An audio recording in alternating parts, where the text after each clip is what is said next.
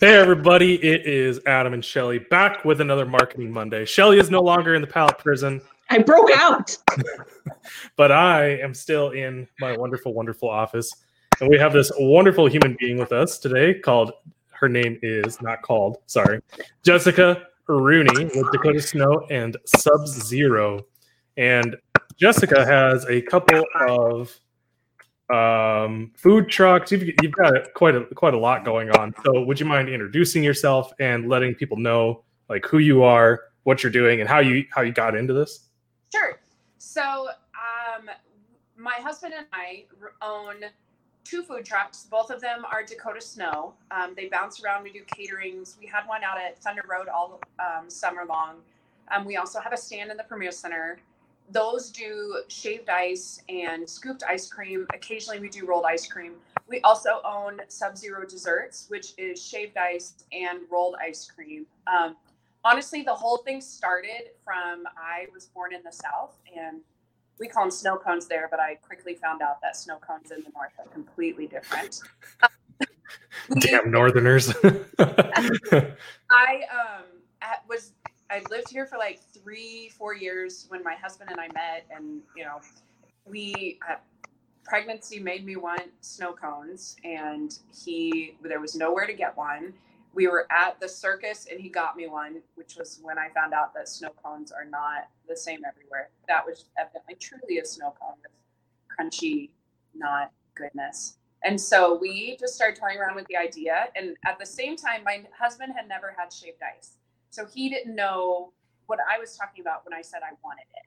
So man, why did you guys even get married in the first place? I know. Like, if you have so many differences, like, I don't know if I could have overcome that. So I took him, we were in Oklahoma one summer just visiting family, and I took him to one of the stands that did it the way that I kind of like it, where he put ice cream and whipped cream and all kinds of junk all over it just to make it extra fantastic.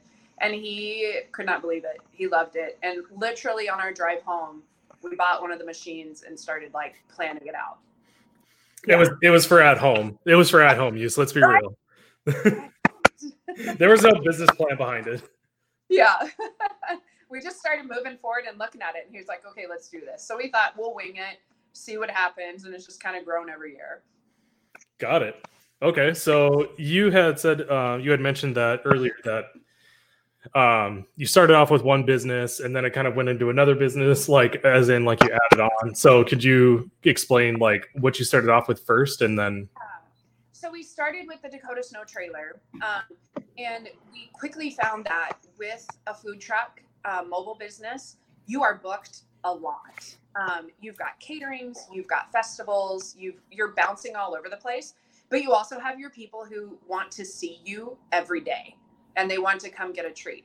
And so we got to this point where it was kind of a breaking point. Like, what do we do here? How do we make ourselves available? And that is kind of where Sub-Zero spawned out of this. We also knew we wanted to start rolled ice cream. We're kind of the first to bring rolled ice, and then we were the first to bring rolled ice cream to Sioux Falls.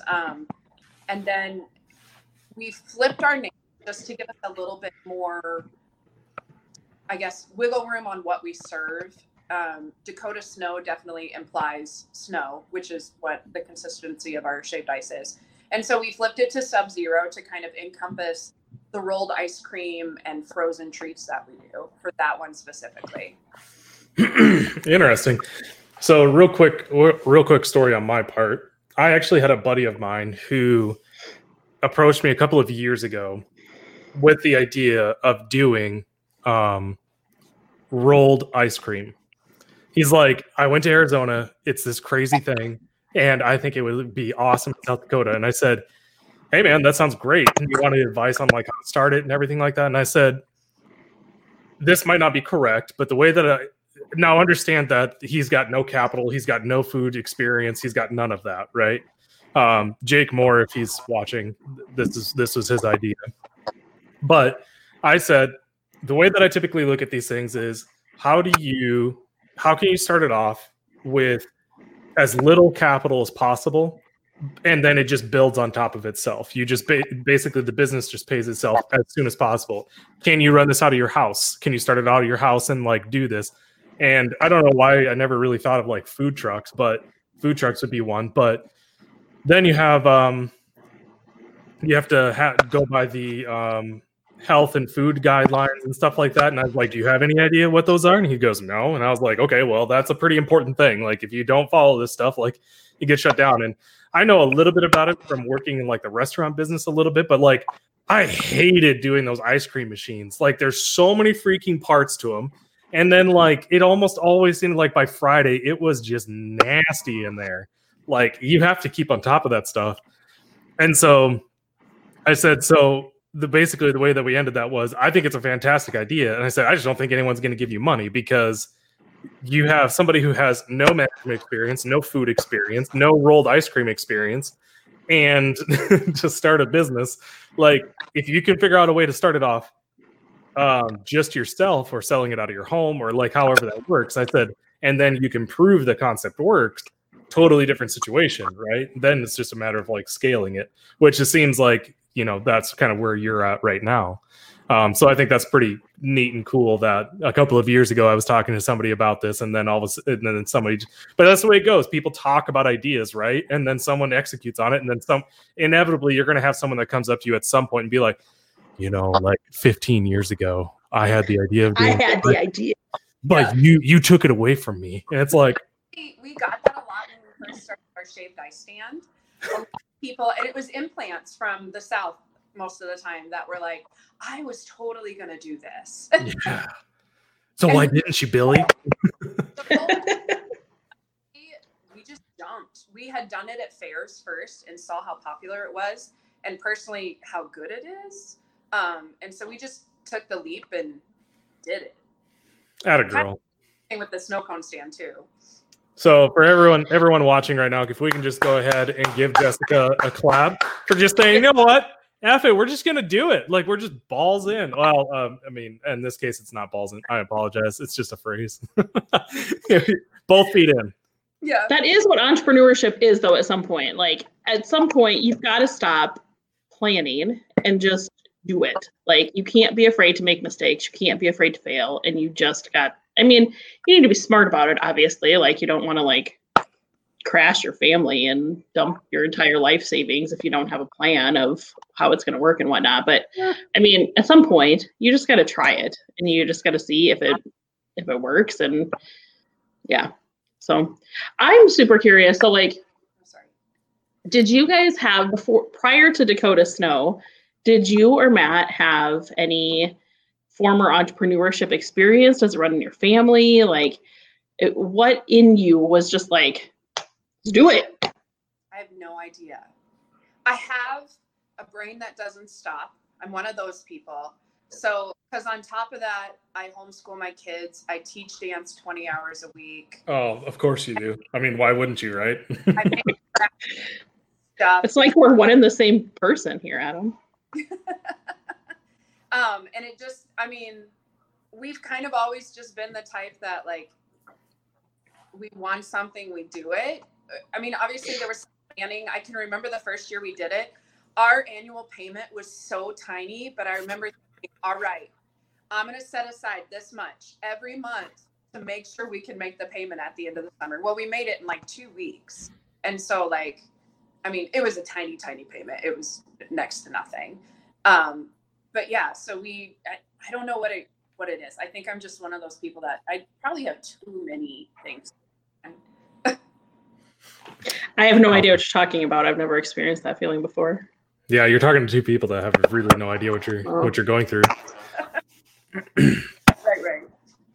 Okay, so before the show, Shelly, wonderful, wonderful woman that Shelly is, asked you some questions in our little private chat, and just asked you like what is on top of mind for you about coming onto the podcast and some suggestions for content. And I think you asked some really great questions here. So the first one that we're going to go over is staying relevant without overdoing reach, adding too many products. So can you kind of expand off of that question a little bit? Right. So this year, especially getting creative. So we started with shaved ice. Then like our snow cone stand has gone through shaved ice. We added hot chocolate at one point. We added mini donuts at one point. We did hand scooped ice cream sandwiches, and like it's all wound up back at shaved ice and scooped ice cream. The rolled ice cream stand when we first started was rolled ice cream, acai bowls, and coffee. It scaled back down last year to rolled ice cream. And then this year we added like snow shakes or rolled ice cream and shaved ice. This year we added snow shakes.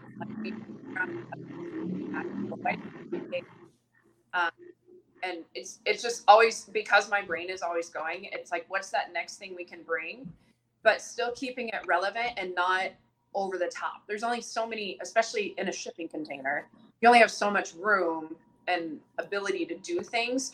But I find myself constantly like trying to not necessarily keep up, but stay in front of. Yep. And what's going to be big next? Like, how do we keep ourselves relevant so that the public wants to be coming? So can I ask a question before we answer that, Adam? So Please. For a little bit of background into that, can you explain to all of us where both of them are located? So we're not talking Premier Center here. We're only talking we're only talking Dakota Snow and Sub-Zero. So where does Dakota Snow primarily operate from, and what does that client base look like? And then same with Dakota Snow, or okay. Sub-Zero, I mean. So Dakota Snow, the one part, so Dakota Snow is actually two parts now. So it's got one part that sat at Thunder Road. So that clientele is going to be there no matter what. The other clientele of Dakota Snow is when we're not at festivals, we want to do caterings. We do birthday parties and businesses and stuff like that. So we go to people and we do rolled ice cream or shaved ice that way. So that clientele is going to be different. I mean, we like the big bookings. We don't want to just take the trailer and pop it up because that's not the ideal setting for that one, unless it's a big event, a big festival, or a business has asked us to come serve people. Sub-Zero is, I mean, I don't know how the public looks at it, but I like to think of it as the neighborhood ice cream shop. People come up, they come to us, they know we're there. We have set hours. We're not going to just disappear one day. And with the setting that it's in, especially on 41st Street where we have it, it's very much like kids walk over and get treats, and families, come in the evening and do their thing. And it's a big family experience, I think. And high schoolers love it. Okay. So. Deep breath. Yeah, there's a lot. I think I know exactly what you are talking about and what you're kind of going through, and I'm going to preface this by talking about a podcast I listened to the other day, and it was the co-founder of Lyft. Now, Facebook, Lyft, any of these bigger companies, when they decide to bring out a new feature, they don't typically just full on roll it out to everyone and say, here you go. They will test it in smaller markets first, right? So what I would do is, first of all, my first question to you is going to be, do you have a list of prior customers that you can email, text, or anything like that? Yes and no. We keep contacts through messengers and emails and stuff like that, but we don't have a running customer base. Okay. That's me personally. That's the first thing I would fix straight away is doing that. That way, when you're going to be somewhere, if you're going to be at a festival, if you're going to be somewhere, you email that 1,000, 2,000 client list and you let people know, boom, now, it'll increase your traffic by, let's just say 10% or something like that. But number two, what that allows you to do is anytime you do think about bringing on a new feature, you can say, hey, we'd really love for you to stop by at this time, this day, and test this out and see if it's something that you think that we should bring on. And then your people who already are big advocates of your business can tell you whether or not it makes sense for you to bring it on. Because if they don't love it, what's the chances that it's actually really all that worth bringing it on, right? You can make the argument that you're trying to reach a whole different sector, right? But it's just way easier to bring on products that your people are just going to like really shout and say, hey, this is awesome. This was a great idea. Number two would be, I would pick going into, I'm going to assume that this next 6 months, you're basically kind of like laying low, getting game plans ready for next spring through fall, right? So what I would do is I would say, you know what, we're going to pick 3 products. And we're going to give these 3 products 6 months to incubate and to see if they're worthwhile. And the way that we're going to do that is every time we go to a festival or somewhere where it's generally a new population of customers, you're still going to have some people that are there that are your old customers, but it's generally it's just all brand new customers, right? And you're then going to push these 3 products somehow onto them to get feedback from them. And the way that I would try to do that is I would me personally, to try and make sure that this new product is really going to take off, I would almost do some sort of discount for a review of that product, so that anytime someone comes up and says, no, I just want shaved ice, you're like, no, you don't understand. I'm going to give you 50% off on this. You write me a review, Jimmy, because that's what I freaking want. Thank you. I really appreciate that. Or you have sample cups off to the side, or like there's a ton of different ways that you can do it, right? But if you can capture their information, their data, that's the biggest win, right? But then if after 3 months and you go to 6 festivals and everyone's like, I mean, it's good, but I just don't know if it's like your guys' thing. Like if you're trying to serve French press coffee out of a snow cone stand, like people might be like, I mean, hey, I get it, but like everyone loves coffee, but I just don't know if it makes sense for you. Then you just kind of like, okay, we can either start a whole nother truck where there's a coffee truck that goes around and serves coffee, which I don't even know if that happens, but by the way, you should probably look into that. I had that idea, Adam. Oh yeah, well of course you have. Okay, well then just go off and do it. Then do we start up a whole nother truck that's just this thing, right? And you can make those decisions, but it's always better. I always like making those kinds of decisions with data that backs it up. People are either going to love it and they want it to be a part of your brand. They love it. They don't want it to be a part of your brand. Or number 3, it's like, it's okay. But if they're not shouting from the rooftops about it, I just wouldn't even bother. Like it's going to take way too much energy and time to try and bring something on. And there's kind of this old saying in business. I think it's something along the lines of like 20% of your products makes 80% of your sales or something like that. Like everybody wants to do this where they bring on a whole bunch of different products. But in all reality, your shaved ice and your rolled ice cream and like your core 3 or 4 items, that's what's going to make all of your money anyways. It's just these kind of like nice to haves that are off to the side that you should always be looking for. It's never a bad idea. You should always be testing new things. But that's me personally, that's the way I would go about it. So I'm going to kind of come back to what Adam touched on real lightly. And what do you currently collect for, or what do you use for data in the off season? So all summer long, so you guys have, this year you had a little bit longer season because of COVID. So from April through September, what do you guys collect as far as data internally in your sales system? So whatever you're using for POS, will it tell you how many cookies and cream, rolled ice creams you sell, blah, blah, blah, blah, blah, blah, blah? Like, does it give you all of that information? We do. We have all of that. We know exactly. I mean, with the exception of when the kids just pushed whatever button. Yeah. For the most part, as far as specifically Sub-Zero, yes. The mobile trailers, no, because it's such a fast pace. Mm-hmm. Push buttons. But those, like, Sub-Zero is where we grow our products anyway, not as much the mobile, quite as much. So what I would say is you now have 5-6 months of off season. But I think there's lots of different ways that you can do that. But to me, like, I'm a total data nerd when it comes to products and SKUs and all of that kind of stuff, and understanding what's my profitability on this SKU, what's my sell-through rate on this SKU, what's my, like, all of those things. Like, it's one thing to know how many of something you sold. Like, you can sell 5,000 cookies and cream rolled ice creams, but if you're only making 20 cents a piece, like, you're paying more to have it for the kids to make that than it is for you to actually do something with it. So I think knowing all of that information in the off season and taking the first 60 days or whatever to really like super overanalyze. And if that's not you or Matt's gig, then finding somebody that is their gig to really go through and super spreadsheet all of that out, so that you know exactly what your cost of goods sold is for each one of those items. So you can know if what you're currently doing is making you money, first of all. And then expanding on that. And once you see, okay, this line of products is very profitable. So rolled ice cream makes us $1.50 a cup, or snow cones make us $3 a cup.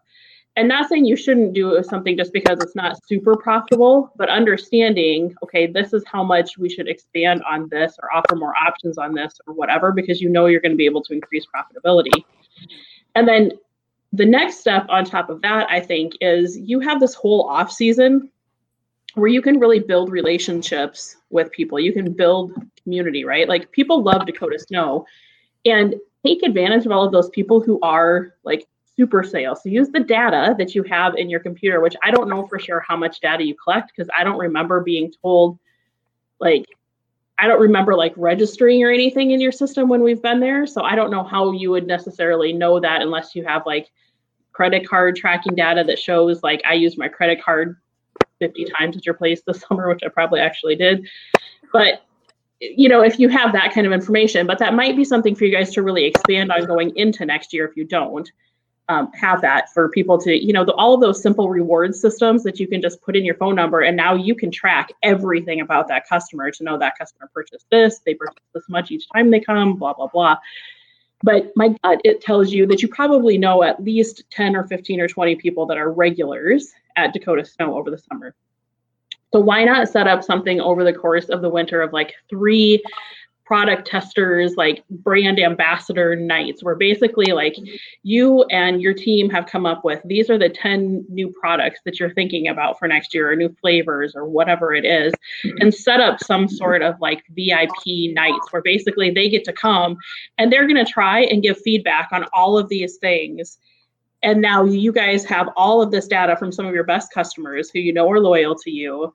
You're not having to take all of that stuff into next year and try it when you're trying to rebuild your customers again, but you can take that feedback all winter. I feel like a super awesome person because I was picked as a VIP to be able to come and be a part of that experience. And it's going to increase your visibility and your customer relationship building next year, because now you have these super people that are really going to go out and promote you going forward, because you've made their experience that much more awesome now. I already have a name for him. I'm going to need you to grab a pen and paper, write this down. You're going to call that VIP group Super Zeros. That's the name of it. Oh, nice.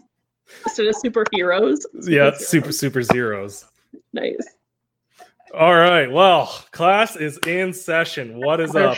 We came in strong for this one. All right. The next question that you had was new reach outside of social media. My first question to you is why? I feel like I am 5 or 6 years into this, and you would not believe how many times people go, Dakota, what? And that's a good thing. Don't look at that as a negative, Jess. We're going to tell you why. I feel like every time that happens, like there's a little part of me that got stabbed because of how I try to put my reach out there. Like, we do so much. We try to do a ton in the community too, like just outreach type stuff during the summer, just to not just, we love kids. And so like we're out trying to do stuff with kids and whatnot. And I do that too to help grow our knowledge, and maybe the issue is that we're with kids and not the parents. But like when we run into that, oh, I've never heard of you, or, oh, there's rolled ice cream in Sioux Falls. Oh, there's real shaved ice in Sioux Falls. Well, where is that? And I'm like, well, we've been here. So my first question to you is, do you ever do that? Like, do you ever get told about a new product somewhere or a new thing? Like somebody tells you about, I'm going to take, for example, hot air balloons. Did you know that we had a hot air balloon until 2 weeks ago? Not. And that's not a bad thing. So what I'm getting at is people are always discovering. I think part of the feedback from that is when somebody says, I didn't know you were here. The first thing that you should say is, how did you hear about us now? And collect that data to find out what got them to find out about you now. Because if it was because of some sort of advertisement or whatever, then great. But 90% of the people that find out about you, it's not about advertisement. It's just about word of mouth, right? Yeah. And word of mouth takes time. And so, right, the more and that kind of tells you more about building relationships than it does about just trying to reach out and do as much community outreach and whatnot, because you can do a ton of community outreach, and just because somebody knows about you doesn't mean they're going to tell other people about you. But when you build a relationship, they're going to tell people about you, and that's how you gain momentum. And I personally, if I can be critical for just a moment, like I think that's, go for the throat. I don't do that. You do. The piece I think the one piece that you're missing, Jess, is that it's that building community part of it. So like you guys are strong on social media and you guys do a lot, but there's not necessarily a personal connection to it there. So like when people see you out in the community or see Matt out in the community, do they know that you're the Sub-Zero lady? Do they know that you're the Dakota Snow people? Do they know that do they know your story? Do they know that you're a homeschooling mom of 5 kids who does whatever? That's what builds your community, and that's what builds those relationships, is when you turn into a real person. Okay. And I think that is something that you guys could really work on over the winter and start building that community. Mm-hmm. Yep, totally agree. The thing I'll add to that is you don't have enough money to reach every person in Sioux Falls to make them aware of you. You don't. Nor do you want to. No. Like you don't. Not everybody has to be your customer. No. So actually, because I'm wearing this shirt today, I'm going to just very quickly use this as an example. Going back to the Super Zero thing, and I'm going to just stick with that name because I think it is fucking awesome, if I do say so myself. But imagine if you were to find those 25 to 50 people that are Super Zeros of your company. They are the loudest advocates of it. They will do anything for it. Like, you might think this is crazy, but it's absolutely true. When I had my detailing business, Adam Huber's Detailing, I had these shirts and some hoodies made. And my only qualification was I wanted them to be really nice shirts. Like, I wanted to wear them every single day, and really nice hoodies. Well, I ordered some surplus and then decided to sell them at a discounted rate to people, just to basically get them off of my shelves, right? Like I wasn't launching a clothing brand or anything like that.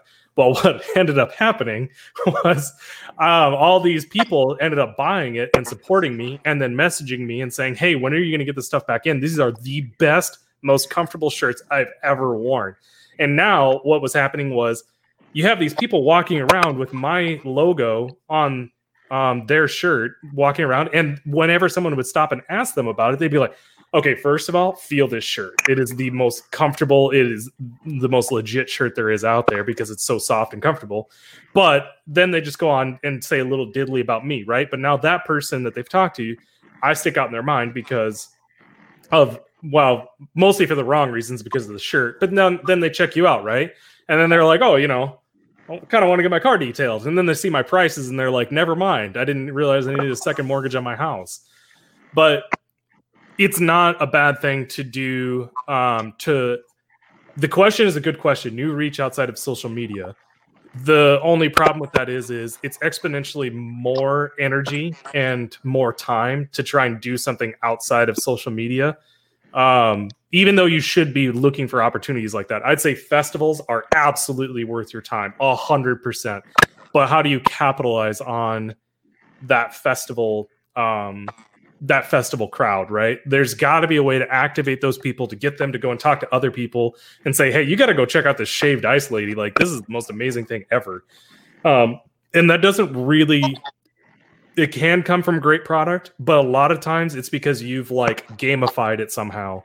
And I don't know who a great person would be to talk to about gamification, but there are some brilliant people in Sioux Falls that if you were to say, what would I have to get for you at a festival to spend an hour going around talking to people about how amazing the shaved ice was that you just had, or to get them to come back to my booth? There's people that just love to figure that kind of stuff out. I don't know if I'm that type of person, but that's reach outside of social media, right? But then you also then use social media to then talk about that thing that you did, and make it a bigger deal than what it was. Like social media is more of a megaphone than it is like anything else. It's just supposed to be an amplification of something that you're already doing.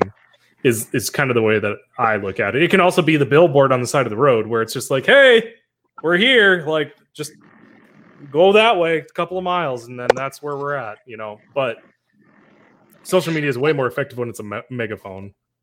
I think part of the thing to remember with social media too is so what are you currently doing for social media? Let me back up just a second. Like, let's tell everybody what your current strategy is, where you're at, and how you utilize it. So we are very Facebook heavy, working more towards becoming more Instagram heavy. At least it's settled down right now because it's off season. We're just trying to do posts every few days right now of different things. We do a lot of we post daily different things. And during season, we'll have Facebook and Instagram specials. We will do giveaways, that kind of thing. I think we're sitting around 7,000-ish, I think. I can't remember off the top of my head. I don't have it in front of me. Nice. But just that kind of stuff. We try to get feedback from people. It's not always the greatest as far as like getting people to respond to it. Sometimes the thing I wouldn't think people would respond to gets responses. So Right. You don't ever know, I feel like, what's going to get finally that hit. Nope. And, you know, I started seeing or thinking about at the end of the year, which was too late, kind of something on what you touched on, Shelly, maybe doing weekly meature. We started calling ourselves burristas, like burr. Yes. Nice. Yes. I've started kind of toying around with the idea next year of meature burristas and doing this so-and-so, she's, you know, like your kiddo, she's, you know, at this school, she does this in her off time type of thing. This is her favorite treat here, that kind of thing. It just, I thought about it too late. And so now it's kind of over, but maybe during the off season, that's something I could do with me and Matt specifically. And even, you know, our kids pop up in there sometimes. So it could be even meet Tristan, your friendly 12-year-old who sometimes is running the register. Right. Yeah.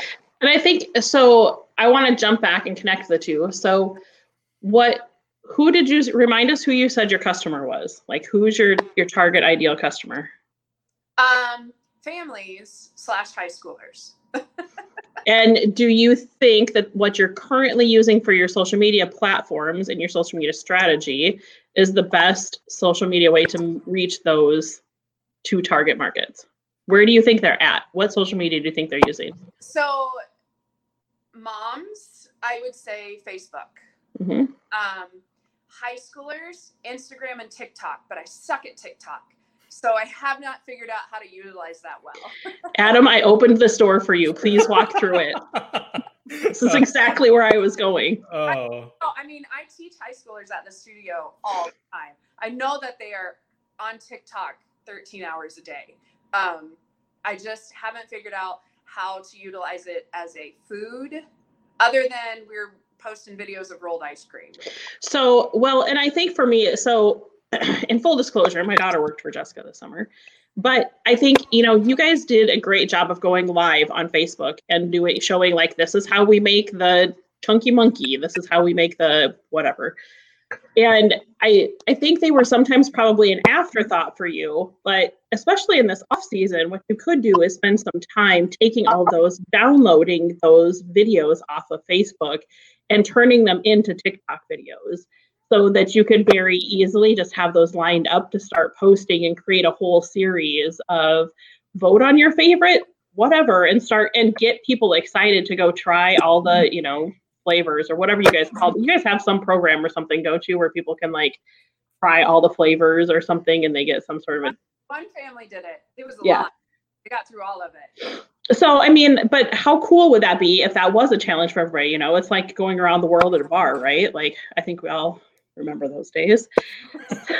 So, you know, I think, but if it was the same kind of thing, if you had some sort of fun, you know, saying to go along with it or some sort of fun program, the kids really would be saving up their $5 each week to be able to go try the next flavor and get their punch or get their, you know, whatever it is.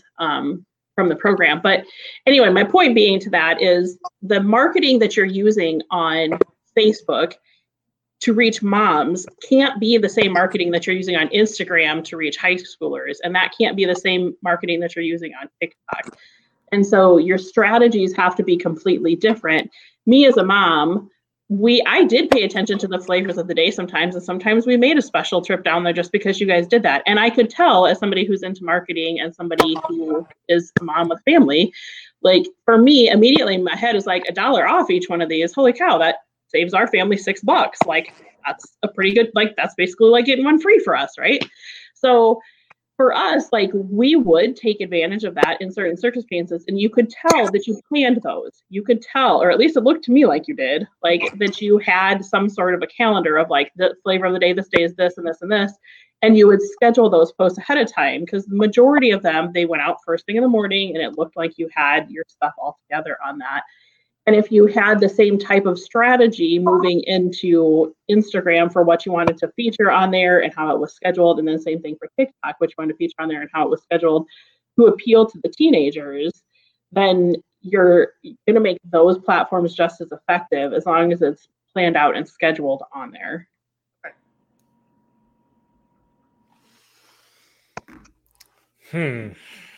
So I like Shelly's idea of downloading the Facebook Lives and repurposing them for TikToks. I think a lot of people end up putting too much pressure on themselves when it comes to like creating video content in general. When creating video content, like if you really want to make it hard, it can be hard. If you really just want to make it like, I think I was actually so. I'll sorry that I keep bringing this kind of back to myself, but it's an example that it's relevant to this. Last night, or 2 nights, last night, I wanted to edit a little bit of video that we just shot in Denver earlier this week.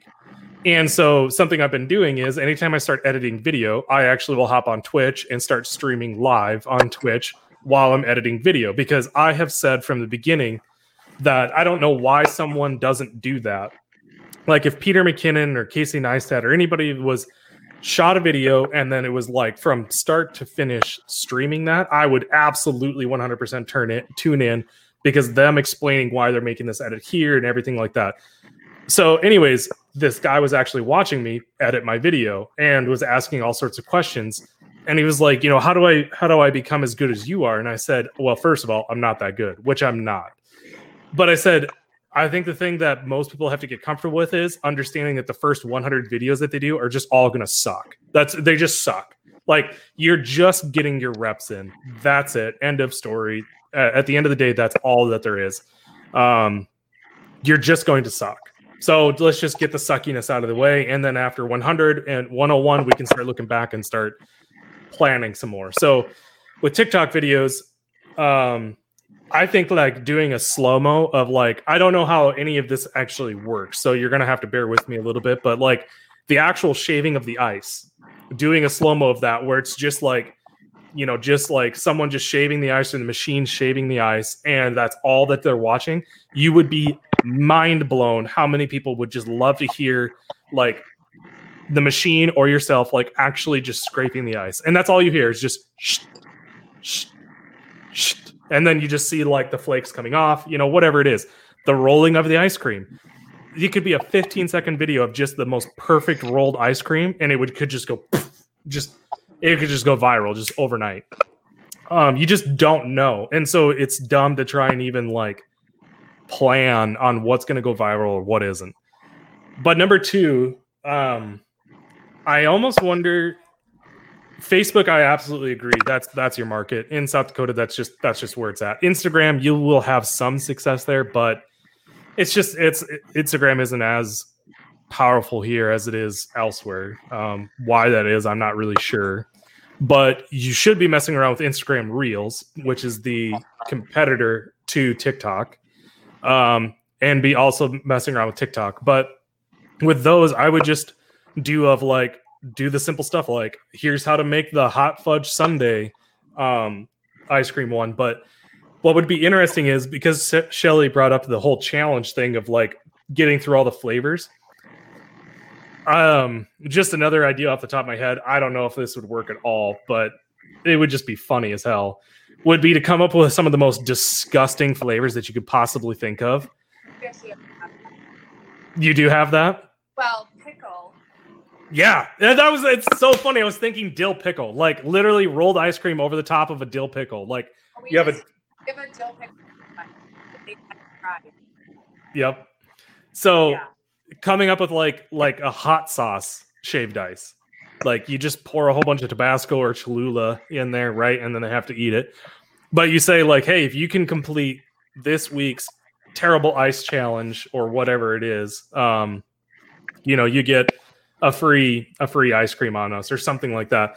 But that kind of stuff is just funny to watch. Like, so the TikTok would be like, hey guys, we're going to be doing the terrible ice cream challenge today. Today's terrible ice cream is Cholula ice cream. Oh my gosh. And then you show the little montage of you making it, right? And then you do the reaction videos to that, like people trying it and being like, oh my God, I don't even know what's in my mouth right now. I'm so confused. It's hot, it's cold, it's spicy, but like cold, like and you know what I mean? Like they just start freaking out. And it might not be, the biggest thing I would say is you might not be the right person to film this. It might be way better to have your kids just do it. And I would just say, like, if your kids are willing to take something like that on, just let them run with it, because it takes a whole lot of weight off of your shoulders. But I just wouldn't think about it as much as possible. Okay. I like that idea. I just want to. I think you'd be the perfect person to try the first terrible taste. I'll go for it. Hire me. All right. So never thought you'd be an ice cream influencer, did you? I mean, there's worse things in this world. Did that help at all, Jess? Yeah, it definitely gives me some ideas and things to think about, and like ideas of what I can be doing during this off season beyond, like, we send out a bunch of letters basically to potential during the off season, but this gives me other avenues to work on that aren't just like. So the other thing that I was going to suggest, if you